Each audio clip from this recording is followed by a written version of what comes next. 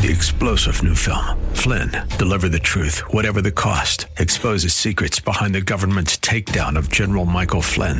Flynn knew what the intel world had been up to. He ordered the first audit of the use of contractors. This set off alarm bells. He told the truth. He was the most dangerous person for Donald Trump to hire. They had to get rid of Flynn. Flynn, deliver the truth, whatever the cost. Available now. Watch it today. Go to salemnow.com. salemnow.com.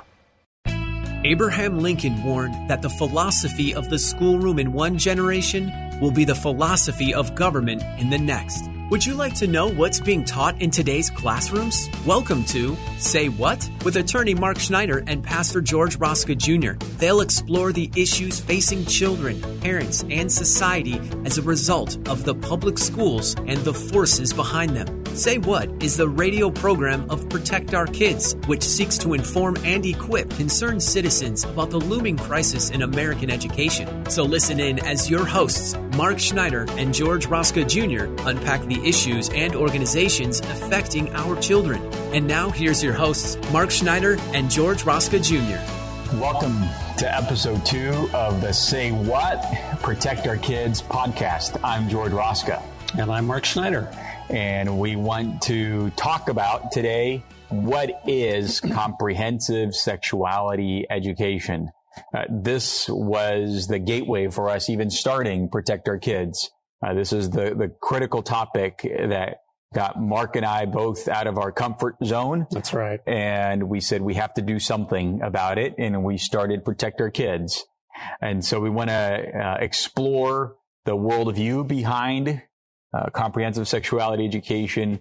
We'd like to explore its origins so that way you as parents can go back and document yourselves and make sure that you understand the history. We'll look at some of the dangers, some really horrific things that are affecting our children when they are taught this information. And then we'll close it off with what you can be doing about this. So, Mark, can you help us understand what foundation does CSE rest upon? That's a great question, George. And I think to answer that, we should probably talk a little bit about this idea of worldview. What is a worldview? Because that plays so prominently in what's going on in our school system today.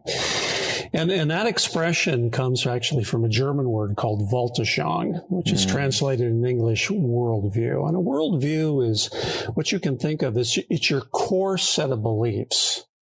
It's how you filter the world and all the decisions that you have to make, what you actually believe in, what is your philosophy about life. Of course, as believers, our worldview is Judeo-Christian based.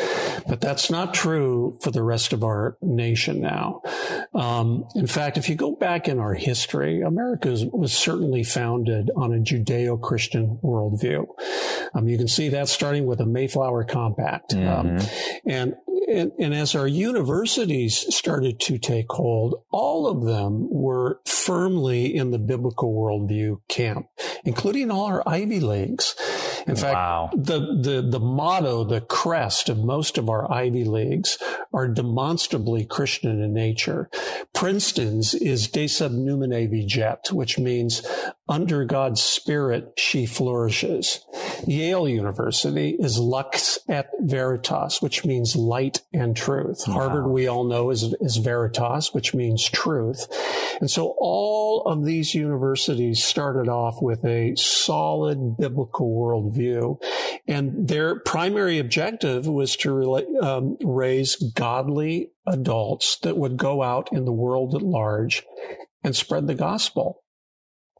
But it didn't take long before that worldview began to change as America became more sophisticated. And in the early 1800s, as we became an industrialized nation and government started taking more and more control, that intrusion also started taking more control in our education system. Maybe we can talk a little bit about that as well. Yeah, because as an immigrant coming to the United States, I always thought this was the norm. And I've learned a lot from you and from others that if we go back for, hundreds of years ago, this wasn't the norm. And we have this impression that, we need a public school system. We need everything to be going as it is today. And yet there were so many smart people back then that were inventing things, that were doing crazy things without a public school education. In fact, prior to around the 1830s, there was very little, if any, formal public schooling in the United States. It was all, the single room schoolhouse, and parents and educators got together and decided to take the task on of educating their children. In 1830, the literacy rate in the United States was 90%. Wow. It's barely pushing 70% today with all our sophistication and technology. So something has gone wrong. And we think this really started with the government takeover of education, starting with this gentleman. His name was Horace Mann, and he was the first Secretary of Education in the state of Massachusetts. There's a lot of things that come out of Massachusetts these days. And Mann had this idea of starting what he called the normal school. And he had a couple of visions for that. Number one, all children should be taught exactly the same thing. Have you heard of Common Core? Yeah. Well, that concept started over a century ago with Horace Mann. Wow. But the other main thing that Horace Mann did was he said education must be brought under government control. Of course, this is back in 1830, and it didn't happen overnight. There was a decades-long process of government taking more and more authority over how children were raised. But then there was this other key figure who you may remember. His name was John Dewey. Now, he came a little bit later, and he really came into the prominence in the early 20th century. But Dewey took public education to a whole new level. In fact, he was what they call the father of progressive education. He was a signer of the first Humanist Manifesto.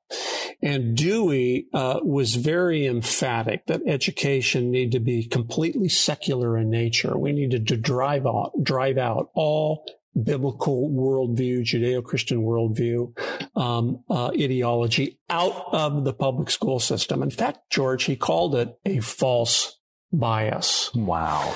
So there's no surprise why we're sort of in the shape that we are today. In fact, Dewey was also a member, arguably, of the Frankfurt School. Now, this was a school, a social movement, really, that started in the Weimar Republic in Germany, and was exported to the United States, to Columbia University, of all places, where Dewey spent some time. And there were certain people there that were neo-Marxists, like Herbert Mancuso, and a close friend of theirs was an Italian named Antonio Gramsci. And they believed that if socialism under a Marxist content was going to take over society, particularly in a culture like the United States, there were freedom-loving, liberty-loving people, we could not do it by force. They had to do it slowly. And the way they would do it, it was by taking over the core institutions of society. And what are those? Of course, government is one of those. But the other big one is education. Yeah. Starting with the universities. So it was really the Frankfurt School and that ideology, starting with Columbia, that filtered its way into our higher secondary education system. And over the decades, George, it started to take root in our primary education system. And that's why that is what led us as to where we are today. It's really a worldview contest. Yeah, and you already brought in that Marxist angle to this, because that's what it really is. Which you know something about. So we're going to be talking a lot about that and about how some of the tactics are the same, especially in how they take over public education. Because in Romania, there was no homeschooling, there was no private schooling, there were no charter schools. It was all government run. So crazy. And just a little more history, just to add some color to this. By the 1960s, things had changed sufficiently enough where court cases started to be levied against getting out the biblical worldview in the public school system. So people might remember the famous case of Engel versus Vitale that happened in 1962, where the Supreme Court ruled that you could not have prayer in public school. And it was only a year later in Abington School District versus Shem that Bible reading was taken out of public school. So for those of us, George, who are old enough to remember the 1960s, I remember because I was a high school student then, remembering things are changing in society. I felt it back then. And it wasn't just feeling based. Things were actually happening. And was it that same court that then a decade later, in 1973, passed the Roe versus Wade decision? Roe v. Wade. It came a short time later. Okay. Yeah. So we're seeing how this worldview ends up pushing and pushing and pushing. That's right. And then even in our day, things that I can remember and I can feel, I remember 2008. Because that was one of the earliest times when I could vote. Yes. And I remember voting for defining marriage as man and a woman, a biological male and a biological female. I remember then when that whole thing got overturned. I remember when in 2015, Obergefell was ruled. Obergefell versus Hodges, and legalizing same-sex marriage. And then I think everybody could relate to the Bostock decision that just happened last year. Yes. So these things have been going on. They're accelerating now. So one of the other things we wanted to do now is, besides the Worldview Foundation, is where did this particular idea come from? The comprehensive sexuality education, and why was it really fueled through this worldview? So I'll go back to the 1940s, when a gentleman by the name of Alfred Kinsey, a pedophile, a rapist, a child abuser, he came out with two works of science, and I say that in quotes because he came out in 1948 with the male report, and in 1953 with a female report about male and female sexuality. And in there, I'd love for parents to go and research this, but he had to abuse infants from, months old to then a year, 2, 3, 12 years old, 15 years old, to document some crazy things on things like how often do they get an orgasm and things like that. So it's really say what kind of stuff. It is. And so his mindset was children are sexual from birth and I need to prove it. How do you prove that? You have to rape, you have to abuse children to do something like that.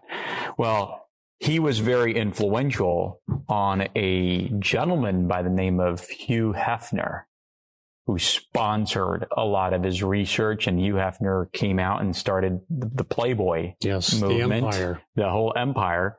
And there was another lady by the name of Mary Calderone, who used to be the medical director at Planned Parenthood. That's right. And then in the 60s, through what Alfred Kinsey was doing and the research that was being sponsored by Hugh Hefner, she went off and started SIECUS. So Alfred Kinsey, Planned Parenthood, takes the medical director, starts SIECUS, which is the Sexuality Information and Education Council of the United States. Which is not a government institution, by the way. It is not. And that tricked me, because when I first stumbled on this organization, I thought, is the government in this stuff? Like, what in the world's going on? But they give themselves these pompous titles. So parents, let's paraphrase here. Alfred Kinsey, research on who Alfred is. Go back and research Planned Parenthood, Margaret Sanger, Mary Calderone, and how they were instrumental in starting SIECUS. And then from SIECUS, you could see that that's where our sex ed started from in the United States. And from there, they have another research arm called the Guttmacher Institute. Yes. And if you go onto their website, you can research very quickly what is required or not required in every state. They have a very neat table, which, by the way, there's another very good organization called Ascend, and they have a very similar tool too. And so I encourage you to use Guttmacher and Ascend to really know what's going on in your state. And they have a state-by-state breakdown of all 50 states. Very helpful. So please use that. In fact, just yesterday, I helped the person from Alaska figure out how to use it. And hopefully, it'll be helpful in their efforts there in Alaska. But all of this now from the 60s and then into the 70s affecting abortion, and then into the 80s, it affected the whole STD epidemic that we were going through. And they said, well, now we need more than just sex education and teaching biology, but we got to teach them about HIV. And we have to have medical services. And we have to have medical services. So now that brings us into the 90s, where now this is my generation, and here I am in the late 90s in junior high and then the early 2000s in high school, and I'm starting to get a little bit more than just sex ed and the HIV stuff. And then it takes us now into the next level of this worldview, which is the gender ideology side. Right. And so now, at least in California and in many other states, they are pushing through comprehensive sexuality education. So in 2006, Planned Parenthood published a document called The Framework. It's basically their guide on comprehensive sexuality education. It was a pivotal work for them. And this is in 2006. They published this document. And from here on out, what you see, not just in America, but in the entire world, they've been pushing with the United Nations through UNESCO, the United Nations Education and Scientific Council, and also through the World Health Organization. They're all connected. They're all connected. They've redefined the term sex ed to now being comprehensive sexuality education. So I'd really want for parents to understand the definition of sexuality, because sexuality is no longer just sex ed. Sex meaning biology, male and female. Sexuality now encompasses gender expression, sexual orientation, thoughts, beliefs, fantasies, eroticism, desires, pleasures. Yes. And so now it's the whole comprehensive worldview that you were talking about that must be taught in our sex ed programs. That's right. And that's what's really wreaking havoc in what we're seeing today, because children are starting to say that, oh, well, this is great. In the 80s, right, we saw a rise in STDs. Today, that's spiking again to epidemic levels, because we're saying, well, use a condom, use this, use that. But the secondary effects that they're not being taught about, because we can't present them anymore in a negative light. The law says it always has to be affirmative. It has to be positive. That's right. So we can't talk negatively about people who choose a certain lifestyle and make certain choices. So, Mark, from the foundation of the worldview and from understanding this history now, what are some of the effects that we see taking place? Great question, George. Just to recap briefly, we've gone from a biblical worldview for the first really couple of hundred years of American history to a completely secularized worldview. And maybe some of our audience has heard this expression, postmodernism, which is sort of this idea that objective truth really doesn't exist at all. Secularism did believe in objective truth. Postmodernism doesn't. Truth is a feature of the culture and society and what it calls the meta-narratives that you happen to be engaged in a society. So that's what's led to like Planned Parenthood's framework. And there's another framework, isn't there, that was adopted in the state of California for things like comprehensive sexuality education, that was laid out the guidelines for how the California Healthy Youth Act was going to be implemented. So all of these organizations, as you very well pointed out, they're all tied together, glued together. They know each other. They work together in common cause to indoctrinate our children into what can only be described in American history as a foreign worldview, a foreign ideology. So the harms of comprehensive sexuality education. Well, some of the harms are indicated in the title itself. Sex ed, even, George, when you were still in high school, was probably just biologically based. You learned about human reproduction, as you should. The sexes were very well understood to be binary in nature. But now look at the term comprehensive sexuality education. First of all, it's comprehensive. It's no longer just biology based. We're going to explore the panoply of issues associated with not just sex anymore, biological sex, but sexuality, which is behavior oriented. Mm-hmm. So the term itself is pregnant with meaning, and our listeners should take note of that. They're really not trying to hide the ball.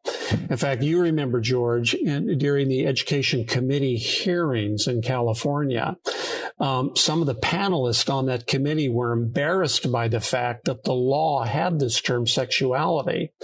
And one of the representatives even denied that that term existed. Well, of course, that was untrue, and it's written all over the framework. Yep.